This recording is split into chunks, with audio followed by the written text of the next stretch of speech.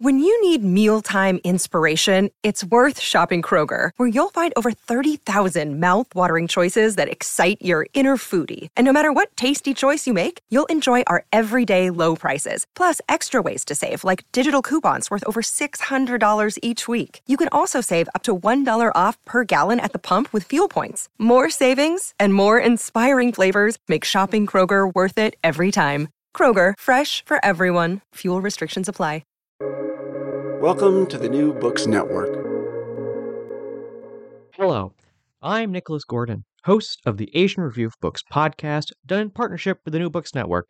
In this podcast, we interview fiction and nonfiction authors working in, around, and about the Asia-Pacific region. Adoniram Judson was the 19th century version of an American celebrity. People flocked to listen to his tales of being one of the first missionaries to enter the Kingdom of Burma. Attendees wanted to hear of his mission in the Buddhist kingdom. Judson was reportedly uncomfortable with the attention.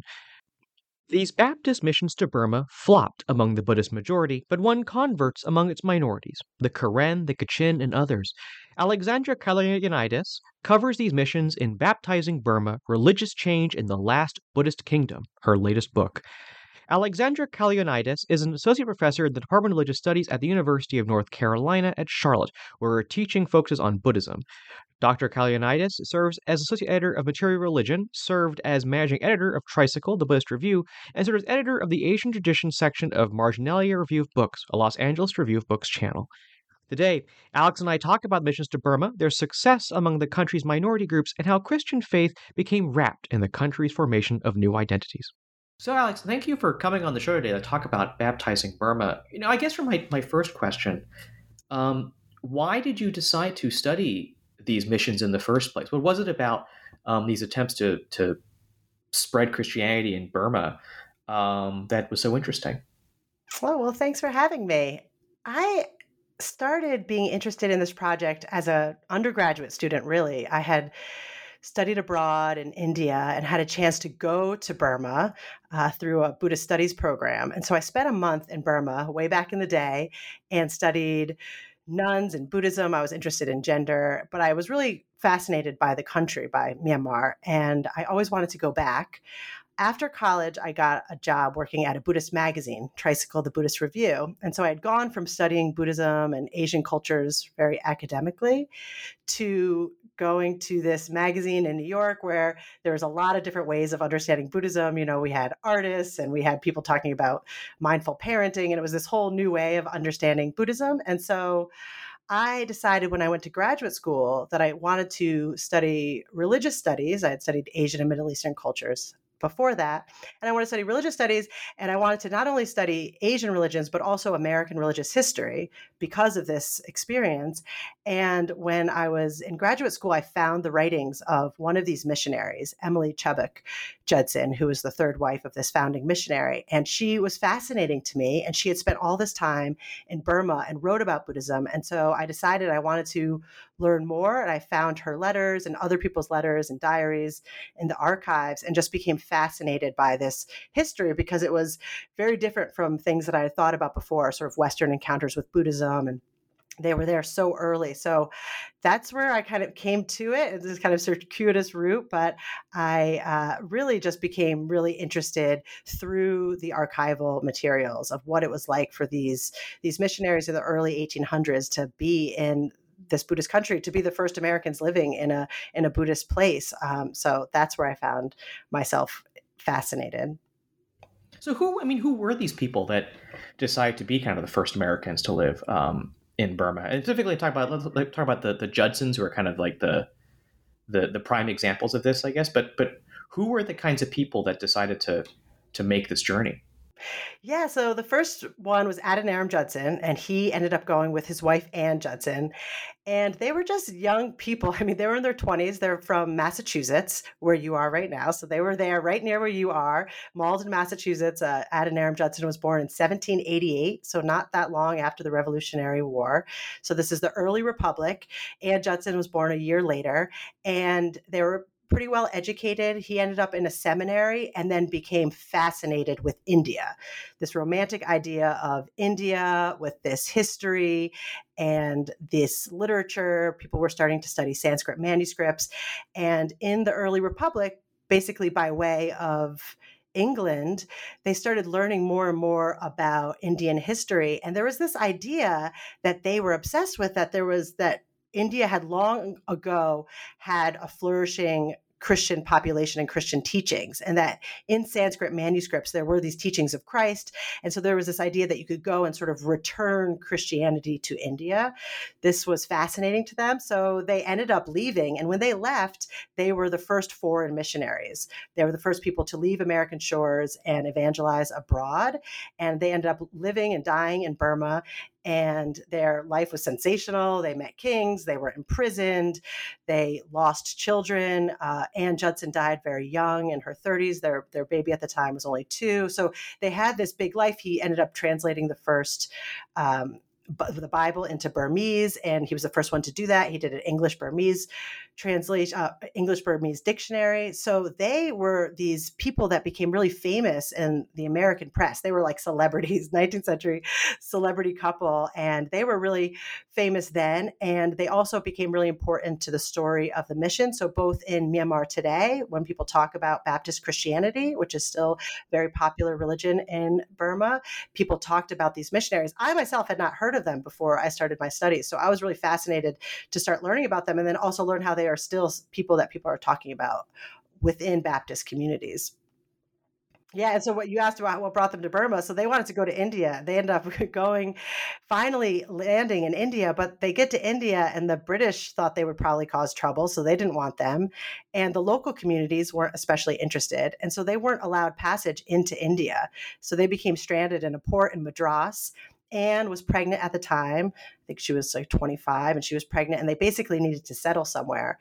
So they're there in this port city, and there's, as the story goes, this one 3-masted sailing vessel, the Georgiana, and it's going across the Bay of Bengal to Rangoon, the city now known as Yangon. And so they kind of end up in Burma by accident, and they sort of launch this history of Christianity. And one thing you note is that the missionaries get a lot more traction with ethnic minority groups like the Karen, the Kachin, and basically get nowhere with the Burmese majority, the Bamar, I think. What was it about these minority groups that I guess made them more receptive to these missions?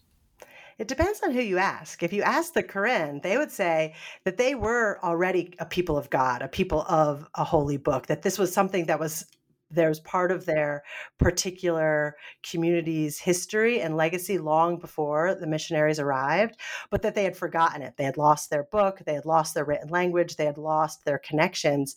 And so when the missionaries came with their Bibles and their teachings, the Karen said, oh, we recognize this. This is something that that was prophesized, that this would be returned to us. Because your book mentions this legend, or well, I guess legend or myth or story of them coming with, like you said, oh, we've actually had this book for 10 years or something. Well, yeah, they had some print material, so they had sort of had contact, but they also, before that, they said we had this lost book a long time ago, and there was a prophecy that it would be returned to us. And then the prophecy is interesting. It changes over time, of course. It was an oral history, and then we have records of it starting in the 19th century. But yeah, they said we had a book, it was just lost, and now you're returning to us. There was this prophecy that a foreign, a brother from across the water would come and return this to us. So for them, it wasn't sort of adopting a foreign religion, but rather reclaiming a lost tradition. But for other groups, there were different reasons why they were more interested in Baptist Christianity. Like you said, the mainstream Bamar Buddhist community was not interested. That mission was basically a total failure with them. But for other groups, they had all different kinds of reasons. Some of them were perhaps socioeconomic. There was a way that they were able to connect to traditions and to forms of literacy and social networks after a long period of time not being included in sort of mainstream educational practices and society practices of status revolving around Buddhism, because this was a Buddhist kingdom with a Buddhist king who really saw it as sort of his job to maintain and purify Buddhism for his subjects and the majority. And so the people in the sort of mainstream society had this really strong association with Buddhism, and also were high levels of literacy and their own relationship with monastic schools and so on.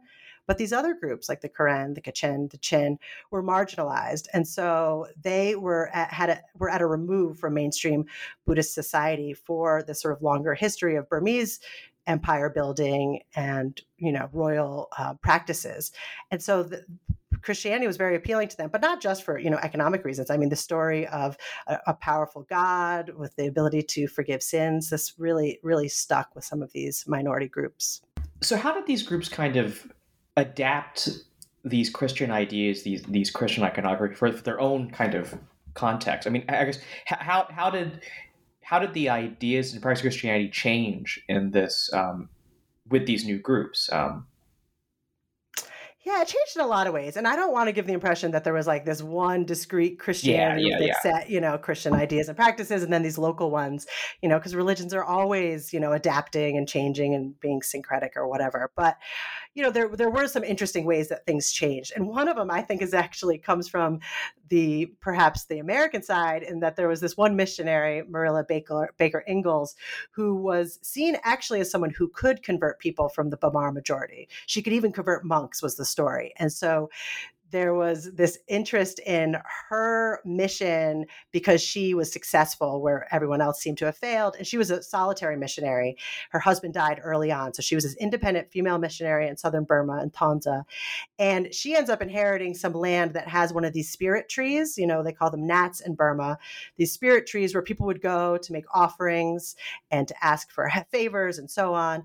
And she writes about how she converted this tree.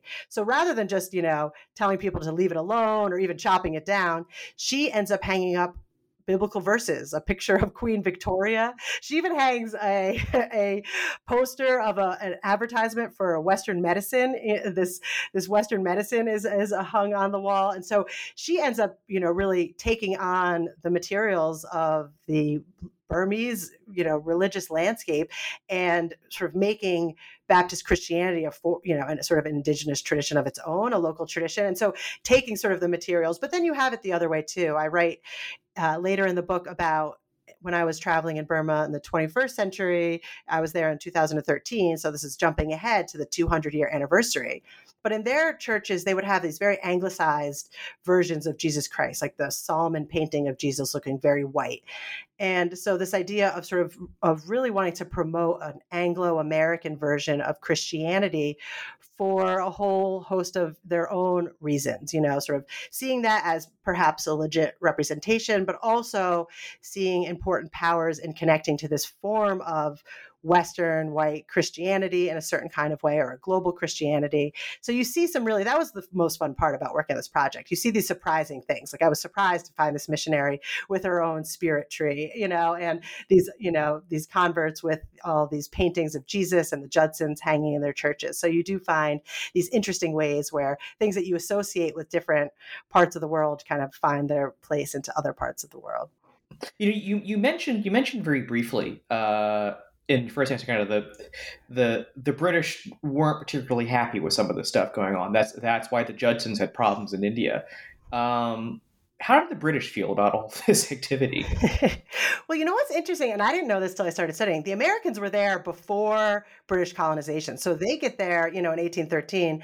The British don't start annexing Lower Burma until they win the first Anglo-Burmese War, which Adoniram Judson, he was working with the king as a translator to negotiate the Treaty of Yandabo that ended that war. So the Americans were there, and they were more familiar with sort of the Burmese side of the conflict. And so when the British get there, there's some tension, and of course, the early missionaries had, fathers and grandfathers who perhaps even fought in the Revolutionary War. So there was some tension.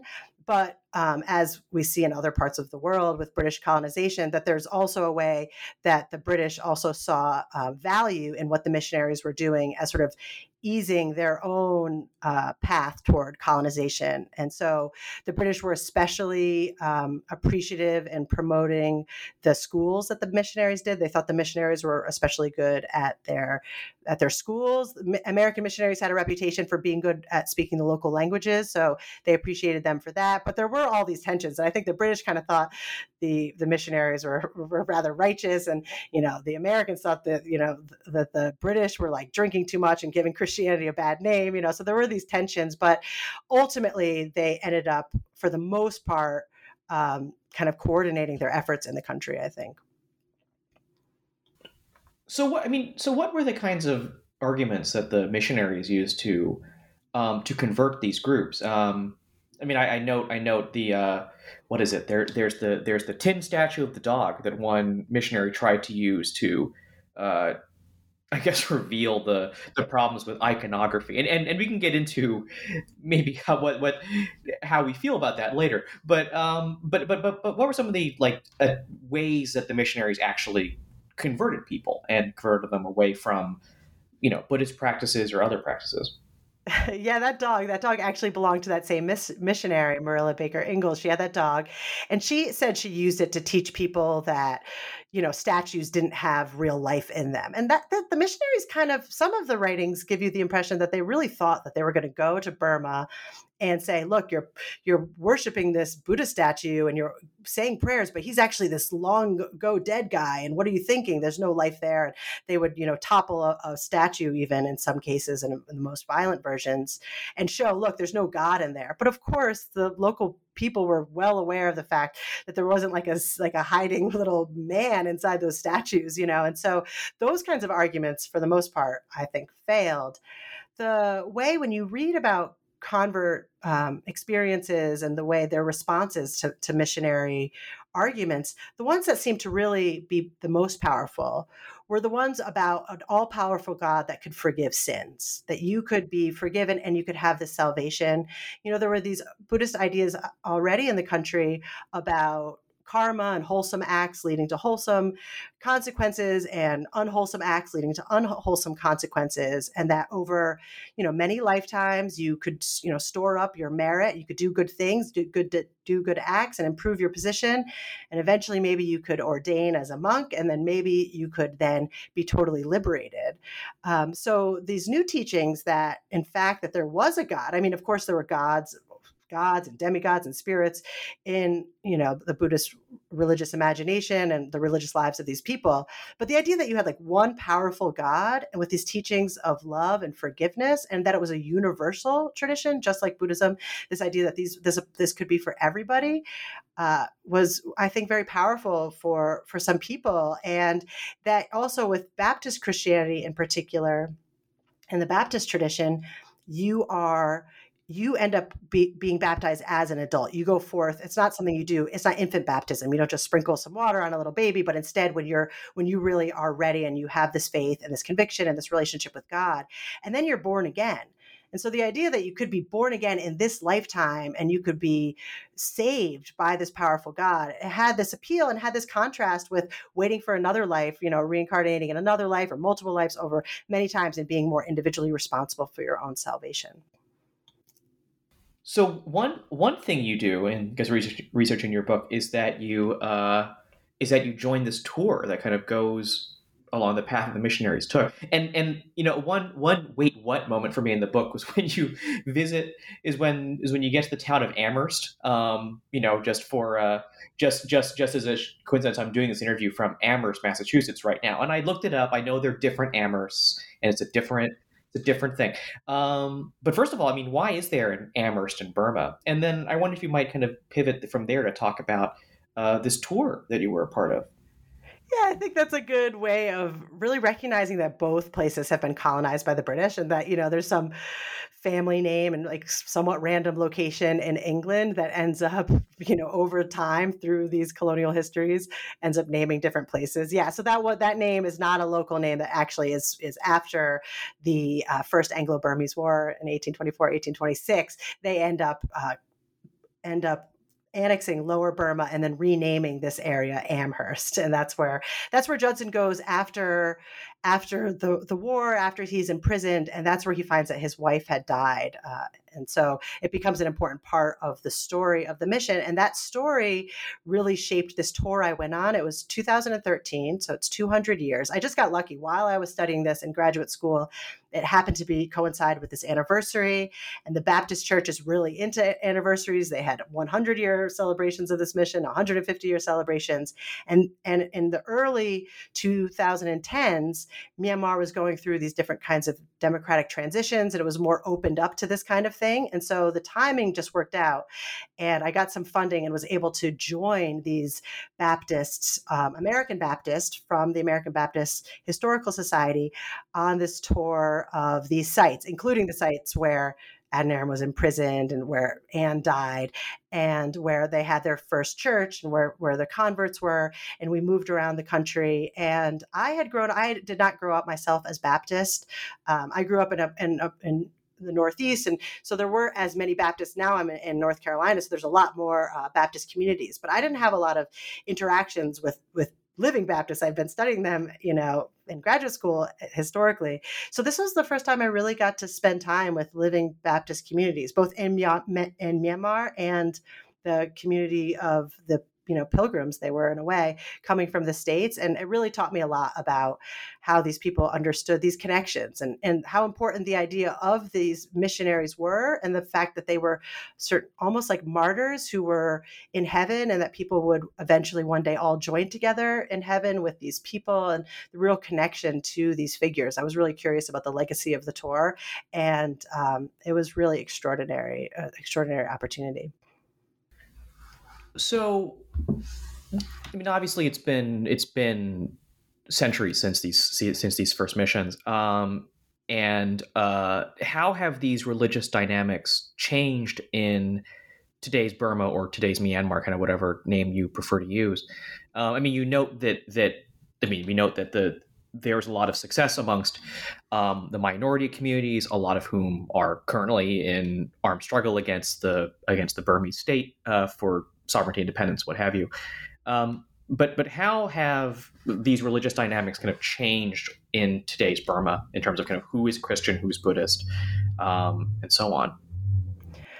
Well, Baptist Christianity is still, or became since then, and actually even after the foreign missionaries were expelled after independence and the country started being isolated in the middle of the 20th century, even when foreign missionaries weren't even there, Baptist Christianity continued to spread in different communities in different parts of the country. And so today, Baptist Christianity is the most popular religion next to Buddhism, next to mainstream Theravada Buddhism. And so, we see ways that that Christianity continues to be an important part of the religious landscape.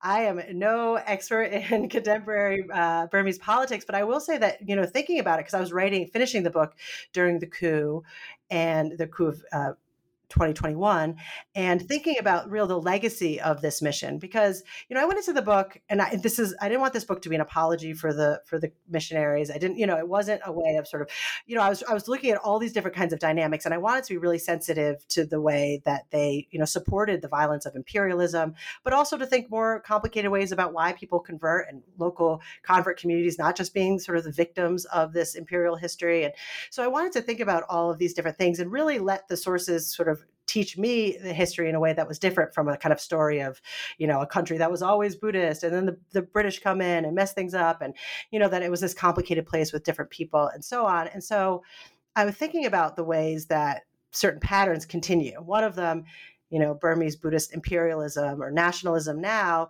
this idea, this history of the Burmese Empire, and this was during the Kambong dynasty, that my stuff, that there was a form of Buddhist imperialism that was, well underway then. And that I think, is certainly related to the kinds of imperialism that we see, the kind of nationalism we see now. And then also, the missionaries, for whatever intentions they had, they went there and they did a lot of the work that the British picked up on, of saying, okay, this is a discrete group. This is their name. We're going to make a script for their language. We're going to make a written form of this language, and dividing up the groups of people, and this kind of, we think about anthropology, in the late 19th century doing this, but this classification of different people, and that they ended up making these boundaries around groups of people in a way that has endured and almost is imagined as natural. These constructing these boundaries and saying, oh, these are these linguistic divisions and these people are this way and these people are that way. And that the legacy of that is that it continues to cause these problems and these divisions between people. So in some ways, I see more of sort of patterns that continue in a way. I will say, though, even when you read about some of these Burmese monarchs, there was a way that they were also interested in allowing a certain form of religious pluralism. When Judson went to the king and said, "Can we missionize?" He said, "Well, leave these people alone, but there's a way that you could go to this part of the country and you could stay over this side, like the Portuguese and so on." So even though there was sort of the inside group and a sort of privileged majority, there are some periods of Burmese history there was more acceptance of different people and more trade relations and so on, and cultural connections. And now we see these divisions that are so horrible. We think about genocide and ethnic violence and so on. And so I see them connected, but of course, the history of the British colonial period is, has so much to do with all of this. And then, so much more in terms of, what's happening in the 20th century, socioeconomically, politically, and so on. To cycle back to this point, kind of cycle back to the history. I mean, you note kind of in one of your chapters how a lot of these kind of minority groups, Christianity and being part of that, being part of this group, helped them kind of push back against kind of the dominant religious force in Burma at the time. And I wonder if you might kind of talk a bit more about that, about how that got wrapped into these kind of political conversations at the time between these different groups. Yeah, for some of in some of the archival materials, you'll have people expressly saying, like, we weren't allowed to study books under, we couldn't go to the monastery. We want to study with you because we want to learn books. We want to learn this stuff. We want to explore new religious worlds. We really want to do this, some of it just for all kinds of curiosity, but then also, like, we also want to associate with people that are going to give us access to powers that are both material and immaterial, And before I started writing this book and I was starting to read other scholarship on this, there was a way that a lot of scholarship had described ethnic Christian communities as being just very pragmatic, that they wanted to find ways to feed their family, protect their villages, by learning English, by learning Western trades and so on. And I think that there's definitely truth to that. There was a certain kind of strategy involved in Christian affiliation. But what I was surprised to find was that wasn't just it. Of course, that these communities, just like the missionaries and the Buddhists, were really curious about questions of salvation and the attributes of God. And big questions about cosmologies. How, is the earth round or flat? Or, what is the nature of heaven and hell and all this kind of thing. And so you find these communities having this, the full range of human experiences, just like everyone else. And I know that sounds ridiculous, but I just think that sometimes people say, oh, these people converted for these economic reasons. And it sort of leaves out these more complex relationships to doctrines, theologies, salvations, and so on. And so I don't know if that really answers your question, but that's sort of where I became really fascinated and trying to think about all these people and how they were trying to understand these colliding empires, like real empires, the British and the Burmese, and then the American, and then these religious worlds and imaginations, and sort of how different people related differently to the different opportunities and challenges that they faced as a result. I have one more question. And yes, I'm coming at this from a 21st century perspective. But some of the arguments the missionary used to kind of poke at Buddhism, particularly the whole, like, the statue has no power, really, right? I'm like, oh, come on, really? Like, rolling my, like seriously, guys. But also, I think today a lot of people do connect kind of a lot of this missionary work with, colonialism, imperialism, part of this like civilizing mission that is problematic. And that's not to say that the Burmese missions were like that too, but given your study of these missions in Burma at the time, what do you think is the best way to think about missionary work in the 21st century? Maybe, or at least a lot of this missionary work throughout the 18th and 19th centuries. What's the best way to think about that work today? Well, I do think that we still have to connect it with colonialism and imperialism like you do. I know that a lot of people think that way, especially people who have a certain kind of education and know sort of histories of colonialism. But I still think it's important to remind ourselves that missionaries were supporting those things, whether they wanted to or not, or intended to or not. So I think that's worth keeping in mind.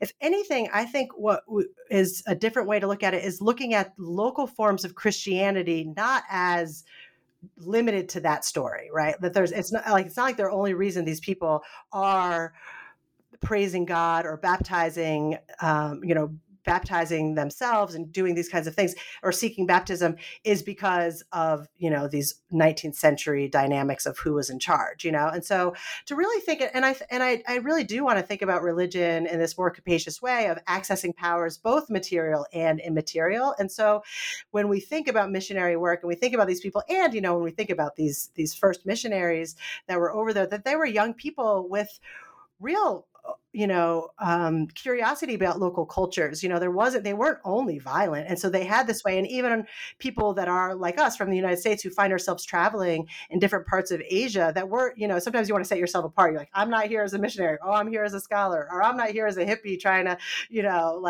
become enlightened. We have all these ways that we imagine, but there's a lot of connections between these early missionaries and their fascination with other parts of the world and what brought them to parts of the world. And so to think about, in what ways there's that kind of travel and interest in cosmopolitan settings can be wonderful, and where humans flourish in those things. And then how there are these patterns of violence and oppression. And I think we have to try and think about both. And I think we could hold open the idea that people are experiencing salvation and transformation at the same time that people are still caught up in patterns of oppression from imperialism and colonialism. Well, I think that's a great place to end our interview with Alexandra Kaloyanides, author of Baptizing Burma, Religious Change in the Last Buddhist Kingdom. Alex, I actually have two final questions for you. Sure, Nick. Give them to me. Which are, where can people find your work? Not just this book, but all of your work. And what's next for you? What do you think the next project might be? Ooh, those are fun questions. So people could find my book is through Columbia University Press. It's also available in other places pretty easily on the internet. And you could find other works of mine. There are a lot of my articles are freely available. I have a website through my university. I'm at the University of North Carolina at Charlotte. And so there's, a faculty page there that lists some of my articles. I really welcome. It's really exciting to talk to you because you write a book and it goes out in the world and you're like, I don't know who's going to read this, And so I really welcome anyone who happens to read it. And I know there's not going to be tons of you. So if anyone does want to reach out to me, I would love to hear what they think about that work or anything I've done.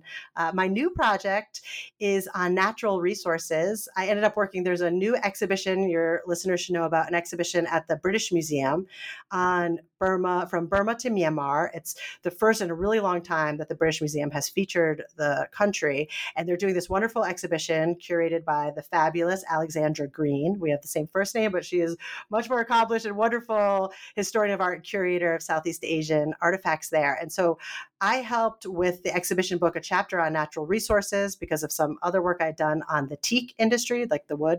Anyway, so I want to kind of continue with this idea of material culture and history, but I'm really interested in extractive industries. So because Burma itself is this land of incredible wealth, you have teak, you have rubies, you have opium, you have all of these things. And so that's where I'm going next. I don't know where it will take me, but I'm excited to do a new project.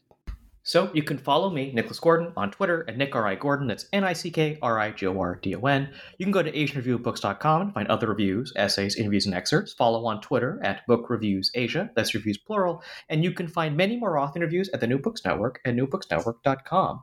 We're on all our favorite podcast apps, Apple Podcasts, Spotify, Stitcher. Rate us, recommend us, share us with your friends to support us interviewing those writing in, around, and about Asia. Next week, join us for an interview with Toby Matheson, author of The Caliph and the Imam, The Making of Sunnism and Shiism. But before then, Alex, thank you so much for coming on the show today. Thanks, Nick. It was fun.